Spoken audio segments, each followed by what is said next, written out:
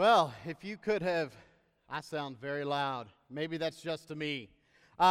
If you could have been here, earlier when we were going through our run through up here, it's amazing no one's fallen off the stage yet or anything like that. So sometimes you just step back on a Sunday morning and say, God, do your thing. Do your thing. Especially me. I was completely confused up here coming out when I wasn't supposed to. And I don't know, playing around out there when I was supposed to be coming out here. So I'm glad we're to this point in the service. We're going to pick up week 2 of our Kingdom series now, and we will be in the book of Genesis still, the book of Genesis, starting at the end of chapter 11, beginning of chapter 12. End of chapter 11 and beginning of chapter 12. Last week we looked at God's creation, at our decisions as human beings that welcomed and brought and ushered sin into the world.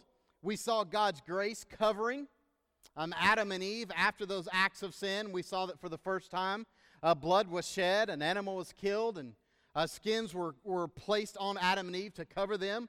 We saw God's intent and His purpose for human community with Himself at the center. As the object of worship, and the one holding it all together continues. He blesses Adam and Eve in spite of their sin and rebellion, and they give birth to Cain and Abel. They didn't actually give birth, rather she gave birth to Cain and Abel.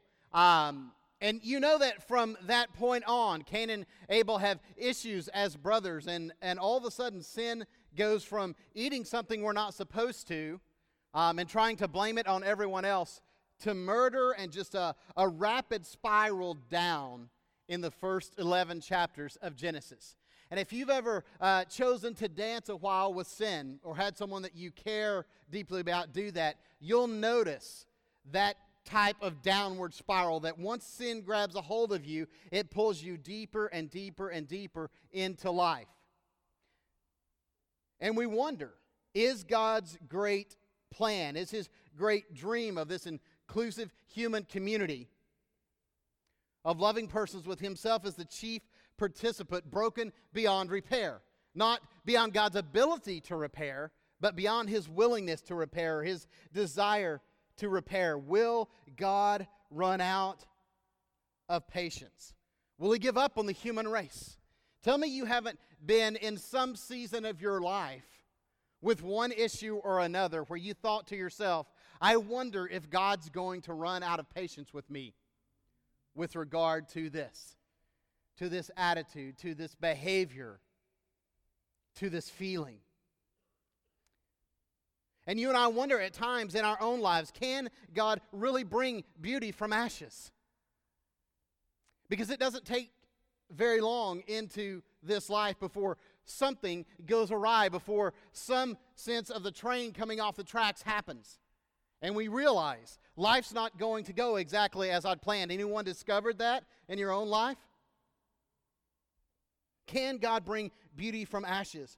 We wonder this if you're thoughtful and intentional and slow down when you read Genesis. That's always the challenge when we come to something that is fairly familiar for many of us who've been in church a long time. I hope there are some of you out here this morning in this room or maybe watching online for whom Genesis is not that familiar.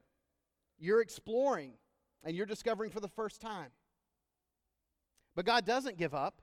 Instead of giving up, He comes to one region of the world in one moment to one man. His name's Abram. God will soon change his name to Abraham. That's how I'll refer to him this moment. And this morning, he comes and he makes a covenant with this one man from this one region of the world at this one moment in human history. And I think it's important, if you and I are going to understand the Scriptures well, if we're going to understand what God's doing and how it impacts us and what He's inviting us into, we've got to understand this concept of covenant. And a covenant is simply a voluntary means of establishing a binding relationship where none existed before. It's a voluntary means of establishing a binding relationship where none had existed before. Can you think of some illustration of a covenant in our life today? Marriage, yes. Usually we're not even sure anymore if that's supposed to be a binding covenant where one had not, a binding relationship where one had not existed before. But yes, in fact, it is.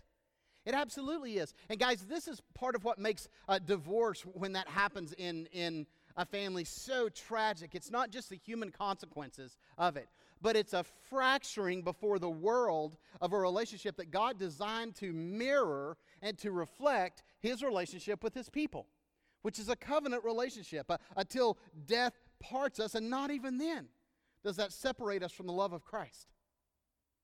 And God says that marriage is supposed to mirror that to the world, but we have gotten confused over the last number of decades. Not that divorce hasn't always been with us. We see in the Old and New Testament it has.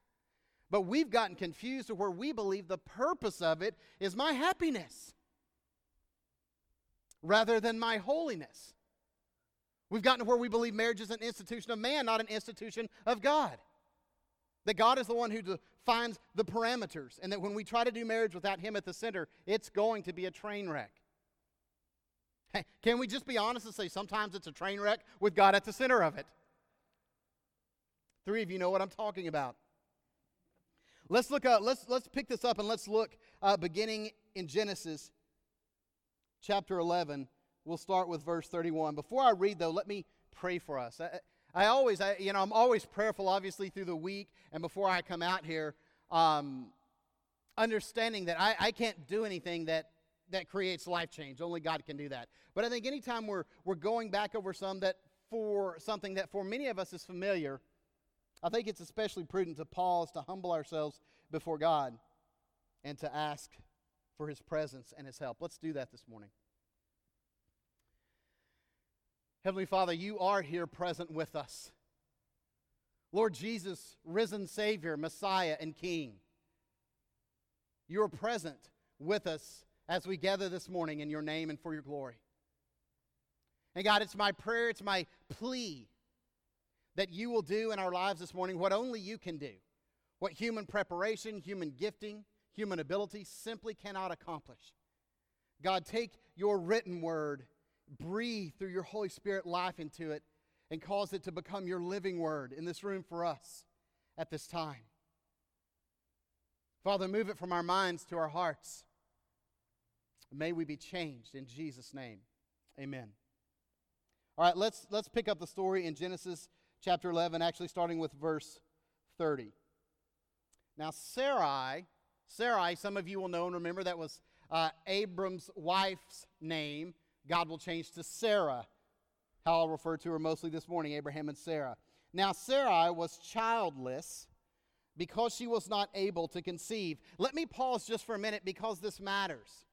The writer of Genesis takes time and intentionality to tell us why Sarai is childless. She's not childless because she chose not to have kids and to climb the corporate ladder.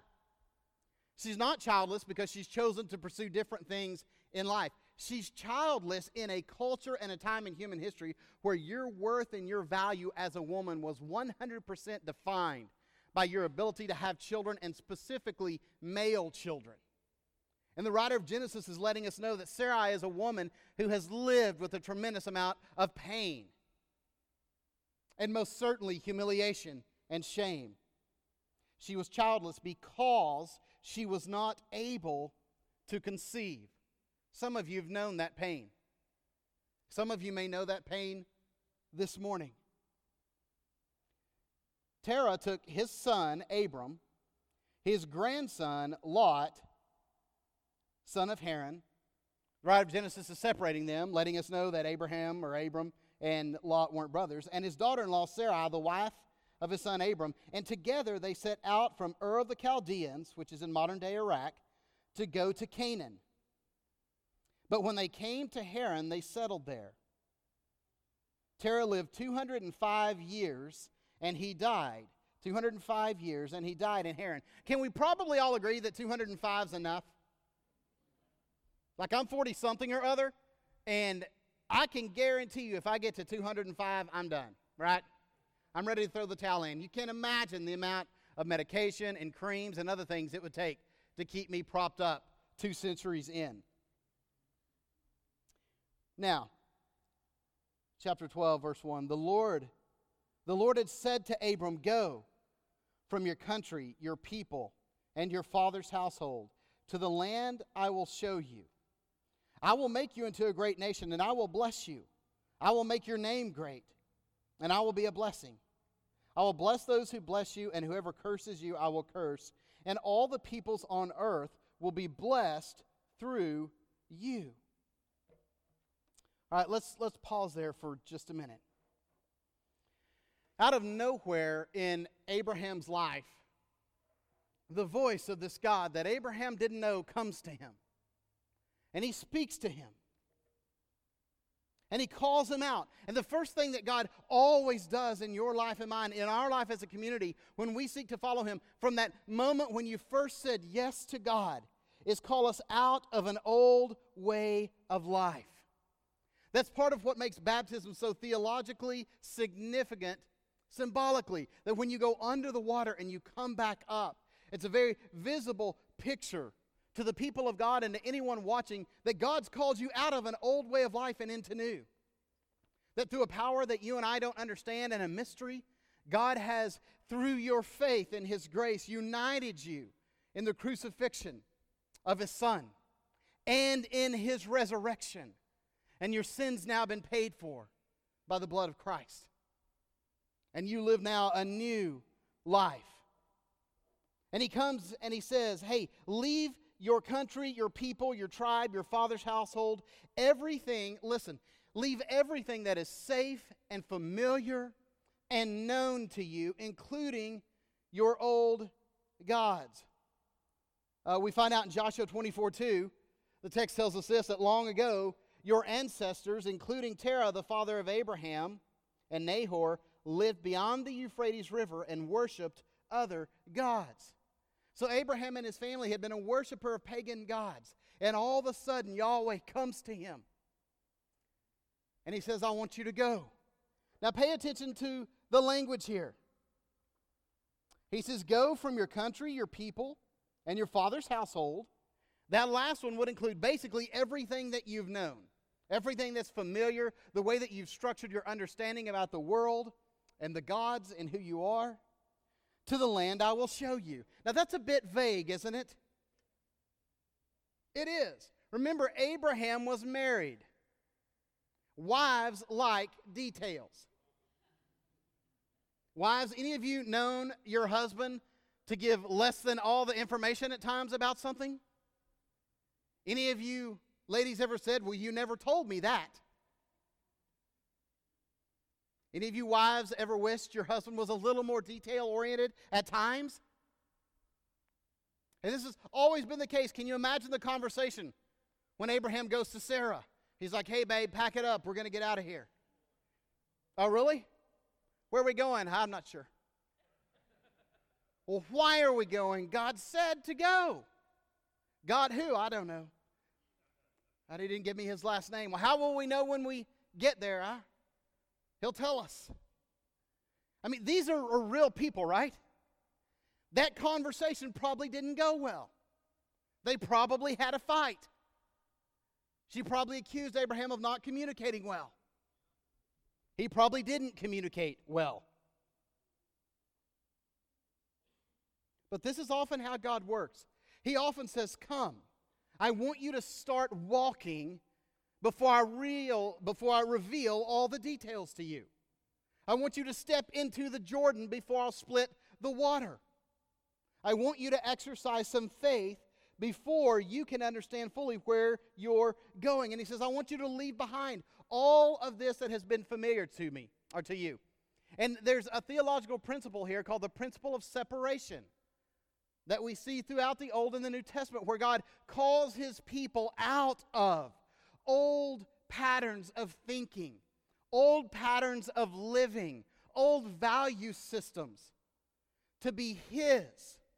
The word ecclesia in Greek that means church, that we translate church, means to be called out, to be assembled for a different kind of purpose. And this is God's call in your life. It's God's call in your life this morning. It's God's call in our life as a church. Now, unless you think, we're tempted to think this sometimes as 21st century men and women, unless you think that Abraham was just some unsophisticated nomad, I want you to understand that when God's call comes to him, there's a lot on the line for Abraham. There's a lot at stake. They're living in Haran. God had called them to go to the land of Canaan, but Abraham's dad had stopped in Haran, and that's where they'd settled. And Haran is listed in Ezekiel 27 as one of the major commercial centers and trade centers in the ancient world. It's on the Euphrates River. And here, Abraham is known. He's respected. He has influence and a measure of wealth and power. He is well off. Haran occupied a strategic position at the intersection of several prominent trade routes that ran from ancient Mesopotamia to the Mediterranean Sea. It was a center for culture and activity and commerce and shopping. And all of a sudden God says, go. I want you to leave the city. I want you to leave your culture. I want you to leave your people and your father's people. You're going to go to the land that I'll show you. There's this call to leave it all behind. But on the other side, there's this voice of this God saying, I'm going to be your God and you're going to be my people. And I'm going to bless you. You notice what word is repeated 5 times in the opening verses of chapter 12? It's bless. I will bless you. You'll be a blessing to others. You will be blessed. I'll bless those that bless you. God is saying, come. Come, step into a new season of blessing. Step into a work and a life that you could not have imagined. But to do it, you've got to release your grip on all that you've known, on all that's been familiar, and on all that's been comfortable. But if you'll come, I'll do something with your life that you never could have dreamed of. It would never have happened if you just sat around Haran, enjoying all that was familiar to you. In order to receive this blessing that we see repeated over and over in the opening verses of chapter 12, Abraham's got to leave. He's got to step out of what's familiar, what has been, what is comfortable. It's the same for us as individuals and churches. Maybe God's calling you this morning to leave something behind that you've been holding on to, you've been dragging forward with you. And there's the voice of God saying, let it go. Let it go. Trust me. Maybe it's malice or bitterness towards someone who's hurt you, or someone who's hurt someone that you loved. Maybe God's calling you to let go of an old dream. You finally have just realized, guys, you're not going to make it to the NFL. You're realizing what your coaches knew all along. That as good as you were, you had a cap on it, right? All of us have dreams that along the way we've got to kind of die to. We've got to release. Maybe you're there this morning. Maybe there's an attitude you have that's poisoning relationships. And God's saying, let it go. It's familiar to you, it's comfortable to you, but it's poisoning your friendships. It's poisoning your relationships. Leave it behind. Maybe you're someone who just needs to stop looking back and start looking forward where God is. To remember that the rearview mirror is small in a car and the windshield's large.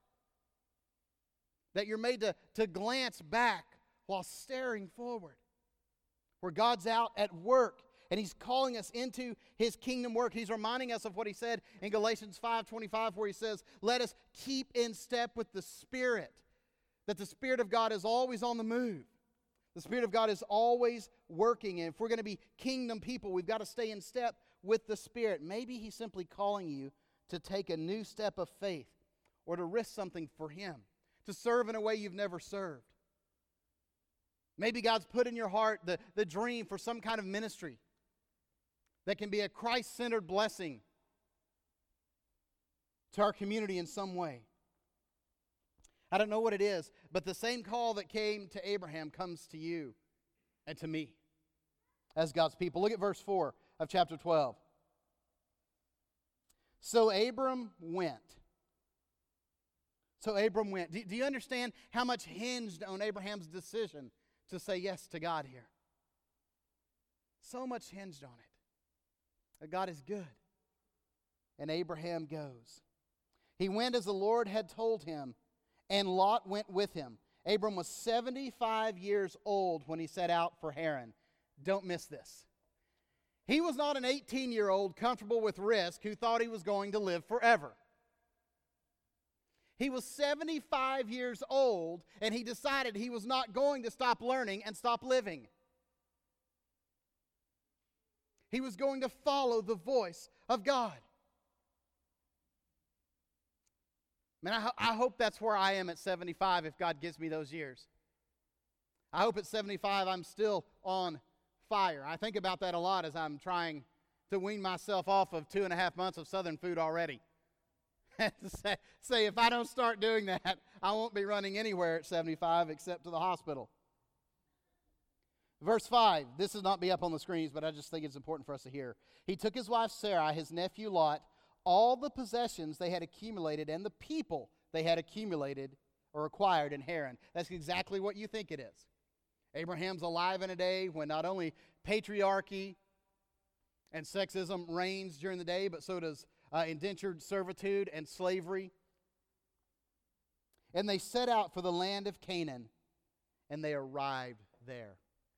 Don't miss that last portion. That's important. They arrived there. When God calls you to go somewhere and you say yes and follow, friends, you're going to arrive there. It may be slower than you anticipated. Everything is slower than I anticipate it's going to be. It may be bumpier than you thought it was going to be. You may have had to go right when you thought you were going to go left, or had to go left when you thought you were going to go right.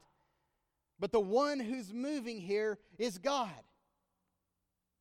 If you look back at verses 2 and 3 again of chapter 12, you see, I will make you. I will make your name. I will bless those. Who's the active agent here in Abraham's life? Is it Abraham or is it God? It's God. God is always the active agent in what he's doing. So Abraham is off and running. But remember, these are real people living at a real time and place in human history.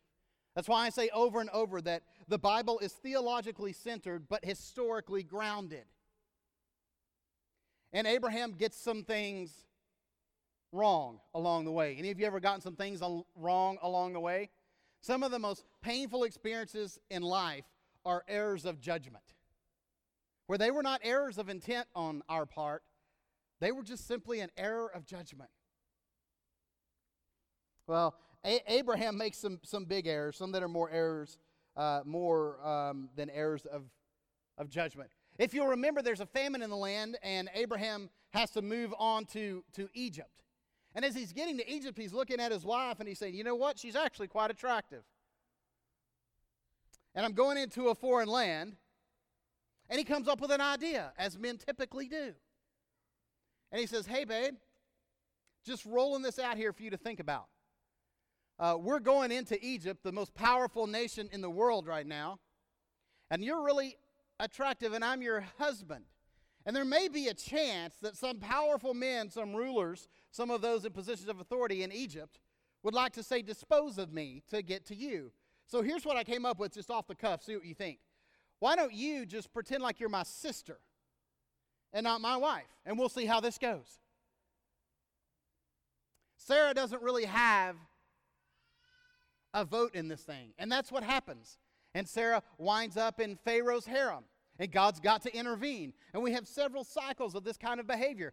Wives, any of you feeling now better about your husbands than you were feeling a few minutes ago? Nothing like the Old Testament to make you feel better about your family. But he gets some things right as well, particularly around the issue of possessions and materials. And this is significant because this is an issue that many of us get wrong quite often. He meets a man named Melchizedek, who the text tells us is a priest of the Most High God. And this is the first time we see the heart of a follower of God moved to give a tithe. Abraham gives 1/10 of his possessions, of his resources to Melchizedek to support Melchizedek's ministry. And Abraham learns along this journey of getting some things right and some things wrong that God is at work in people and places that Abraham was unaware of. Can I just tell you this morning that God is at work in places and people that we are unaware of? God is always moving, always working. And through Abraham's getting it right and through Abraham's getting it wrong, God remains faithful. He's called us out of an old way of life, but He's also called us into a new life, into a covenant relationship. Look at chapter 15 of Genesis. Obviously, you'll notice we're hitting pivotal high points in Abraham's life.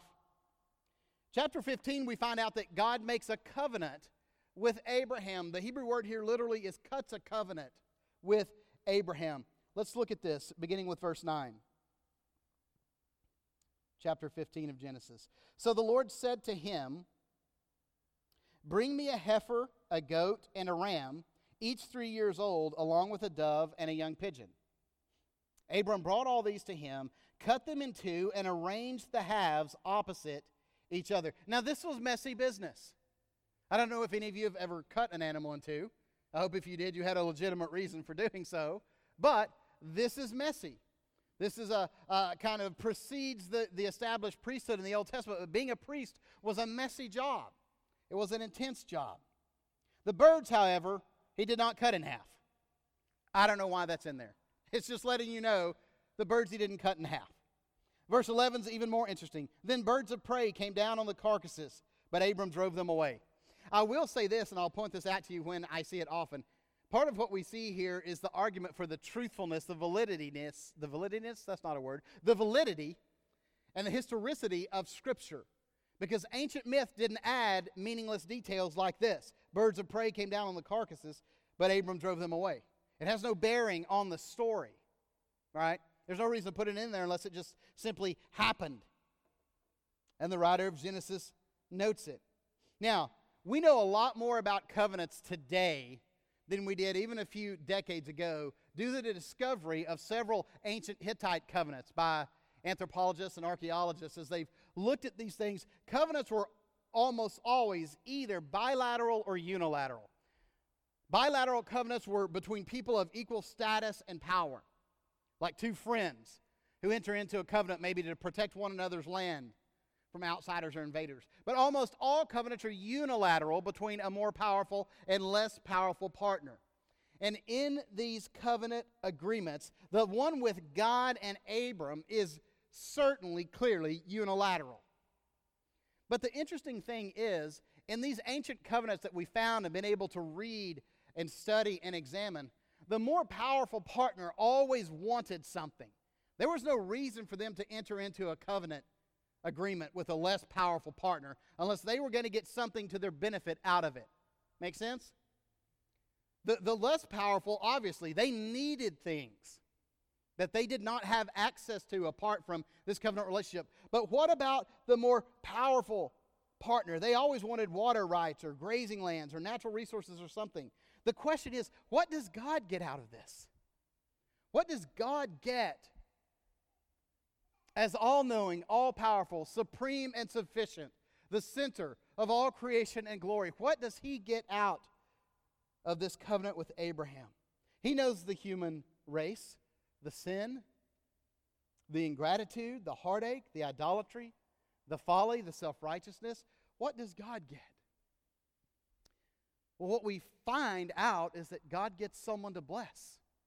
He gets a people to bless. He gets a people to invite into this eternal community that He's experienced as Father, Son, and Holy Spirit in the Trinity. He gets a people to call His own.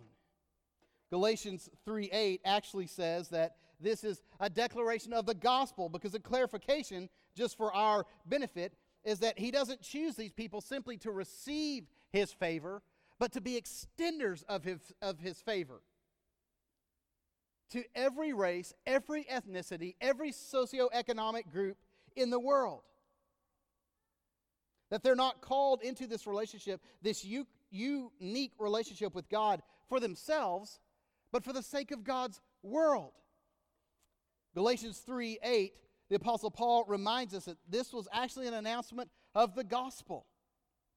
Galatians 3, verse 8 says, Scripture foresaw that God would justify the Gentiles by faith and announce the gospel in advance to Abraham. All nations will be blessed through you. So Paul, looking back, says, this is about Jesus. This is about Jesus. That when God was saying, I'll bless all the nations of the world through you, Abraham, that the one through whom that blessing would ultimately come was Jesus Christ. This is the gospel that we're seeing start to unfold in the Old Testament. Start to unfold in the Old Testament. God gets someone to bless. Now, I just want to encourage you with this, that we're meant to be blessers. We've been blessed so that we can bless. We say often that the church is a family expecting guests, not tolerating visitors. That's something else.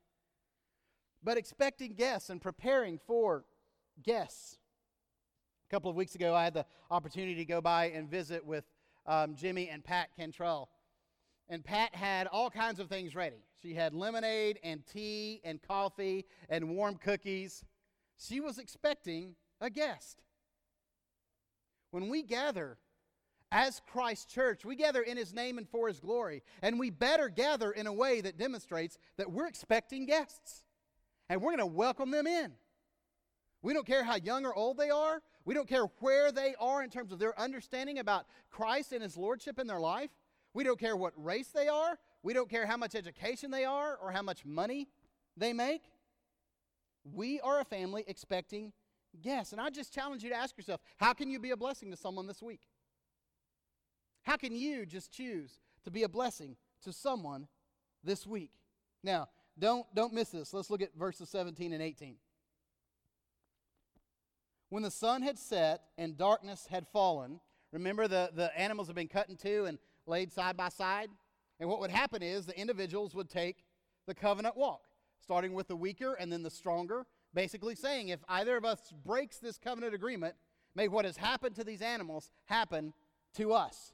So when the sun had set and darkness had fallen, a smoking firepot with a blazing torch appeared and passed between the pieces. On that day the Lord made, literally cut, a covenant with Abram and said, to your descendants I give this land, from the Wadi or river of Egypt to the great river, the Euphrates. Don't miss this. God takes the covenant walk. God takes the covenant walk. This is what theologically we call a theophany, which is just a visible manifestation of God or God's presence in a form that people can recognize. And often wind, fire, smoke. These were theophanies in the Old Testament that represented that God was with His people. And you can feel certain that when Abraham cut those animals and laid them side by side, Abraham was expecting to take the covenant walk. And all of a sudden, God comes and God takes it, as if to say, let me be torn into pieces if I don't live up to my end of this covenant. This is the covenant-keeping God that you and I, by His grace, have been brought into a relationship with. This is a picture of His everlasting love that says, you can't outrun my love with your sin. Where sin abounds, grace abounds all the more, the Apostle Paul tells us in the book of Romans. God's steadfast or everlasting love, His covenant love, He never runs, He never leaves. Jeremiah 34:18 gives us just a picture of covenant language when he says, those who have violated my covenant and have not fulfilled the terms of the covenant they made before me, I will treat like the calf they have cut in two and then walked between its pieces. Now, in Genesis 17, God gives, in verse 11, He gives Abraham a sign of this covenant. God had given Noah a sign of the covenant. You remember God floods the inhabited earth in Noah's day? Noah and his family are saved. God, in a sense, begins again with Noah. And God gives him a sign of the covenant. that He'll never flood the earth like that again. You remember what the sign of that covenant is? It's a rainbow. I've seen more rainbows since we moved to Georgia in the last 2 months, 2.5 months, than I've seen maybe in the last 5 years. Yeah, it's a rainbow. God comes to Abraham and He gives him a covenant. It's circumcision. And you can see Abraham saying, but Noah got a rainbow. Right? Could we talk about this, Lord? But Abraham gets circumcision. And before we think this is exclusive, this is an inclusive sign of the covenant of the people of God, because anybody, Jew or Gentile, could be circumcised and become part of the people of God. And women in that day were just brought in underneath whatever reigning male existed in their family that was circumcised. This is a forerunner of baptism, which completely levels the field. It says, no, everyone equally, regardless of race, education level, financial standing, gender, are able to become one in Christ. All share equally in the image of God. The gifting of the Spirit, the work of Christ. Men are baptized, women are baptized. It's our public profession of faith into God's new community. Circumcision. Now, when you begin to understand covenant, you understand the cutting of the animals, the sacrifice there. You understand a little bit more about what Jesus said in Luke 22 prior to His crucifixion, when He said, "This is the cup of the new covenant in my blood, which is poured out for you." Jesus is saying, I am about to become both the one whose body is torn and the one who takes the covenant walk. I am the source and the center of the new covenant. God calls us out of an old way of life. He calls us into new life, into a covenant relationship. And finally, He calls us always, evermore, into levels of deeper and deeper trust. Some of you will remember Genesis chapter 22. It's one of the most difficult, stunning, and controversial chapters in all of the Old Testament. But the writer of Genesis wants us to know at the very beginning that it's a test. Most of us read right past that. But the writer of Genesis is meaning for that to appropriately dismiss some of the tension. Sometime later, God tested Abraham. Now, Abraham was 100 years old when Isaac was born. 100 years old. More importantly, let's see, I tell it from a man's standpoint. More importantly, Sarah was great in years when she gives birth to Isaac. And Isaac begins growing, and they watch this child of the promise get older and older. And then God comes in verse 1 of chapter 22 and says, Abraham. Abraham says, here am I. Then God said, take your son, your only son, whom you love, Isaac, and go to the region of Moriah, Mount Moriah. Sacrifice him there as a burnt offering on a mountain I will show you. Do you hear that original covenant language? Abraham, leave all that's familiar, all that's comfortable, and go to a land I'll show you. And then the call comes again to Abraham as he's walked with this covenant God for years. He says, Abraham, I need you to take another walk. I need you to gather up your son, the child of the promise, and go to Mount Moriah, and there sacrifice him as a burnt offering. But remember, this is only a test. And if you can imagine that walk, Isaac would have been, he's old enough now that he's familiar with this sacrificial system. You can imagine him, Dad, I see the wood. I see the knife. Where's the animal? And Abraham says, trust me, son. Where's the animal? Trust me, son. And they get up on Moriah, and Abraham begins to bind Isaac's hands as were done in human sacrifices. And Isaac says, what are you doing, Dad? And he says, trust me, son. Trust me. And all Abraham can do in this moment is cast himself on this covenant-making, covenant-keeping God, whom he'd walked with for years now and found faithful. And he puts little Isaac up on the place of sacrifice, and he raises the knife, trusting God. And God sends a ram, doesn't he? He says, stop, stop. Here's a ram. Sacrifice this instead. And there's a substitutionary atonement that takes place there. A sacrifice pointing toward the ultimate sacrificial atonement of the Son of God, the Lamb of God, in our place. And the question to us this morning is, will we trust Him when we don't understand? Will you trust God when it doesn't make sense? Several years back, I was leading a small group in our house, and there was a woman there who was not a believer. She was simply exploring faith in Christ. And she was so mortified by this.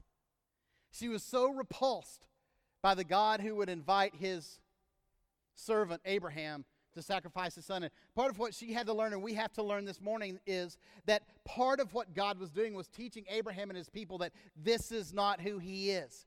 In a world of child sacrifice, God is making clear, I am not a God of child sacrifice. This is not how I operate. So foreign for us in a culture that values individual life so highly. But we've been at war with people and in places for 2 decades now where the value of life is very cheap, where bombs and other kinds of explosives are regularly and routinely strapped on children for the purposes of those creating them. That gives you just a little picture of the culture, a tiny snapshot that Abraham was living in. And God says, it's not me. That's not who I am. And maybe you can hear again Romans 8:32 where Paul says, if the God who did not spare His Son for you, but freely gave Him for you, did that, will He not give you all good things? Will He not take care of you? And our question always is this, will He do it again? Will God provide for me? Will God provide for us? Will God invite us into a new journey out from what's been familiar? Friends, He's doing it already. God's calling us to step out to say, I've got tremendous blessing ahead, but you've got to release what you've known, what's been comfortable, what's been familiar, what you're holding on to in your lives individually and in your life as a church. As the band begins to make their way back up here, let me just throw out for you real fast. I want to expound these, but I just want you to think about them. 3 kingdom truths that we see in Abraham's story and that we'll see again and again and again. And they're simple. One is simply that God calls. God calls. It's God that calls Abraham. It's God that creates. It's God that redeems. It's God always who initiates. God calls. God sends. God always calls that He might send His people. We, even in this place, even living in our community where some of you have grown up, you are a sent people to a culture lost and broken in sin. And God provides. God calls. God sends. And God provides. We will get to Canaan. God will provide whatever resources or sacrifices are necessary. And He has done so. Provision always follows purpose. God's provision always follows His people engaging His purposes. Kingdom finances, kingdom money always follows kingdom mission. This is where God is. And this is the call that He's inviting us into this morning. Let's stand and pray.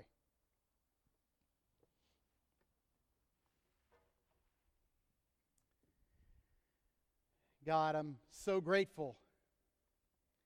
So grateful that You call us not only to be Yours, God, that You remind us that we are who You say we are in You through Christ. But God, that You invite us to join You. And God, all of us have a decision before us this morning. Are we going to be people who say yes? God, I will go. Yes, I will trust You. God, I'll step out into new realities and into new kingdom work that's unfamiliar to me, God. That may be uncomfortable to me in the beginning. Trusting that the one who calls is the one who blesses and the one who provides, and the one who seeks to do more through me and through us together than we could ever imagine. God, may our answer to you this morning and always be yes. Amen.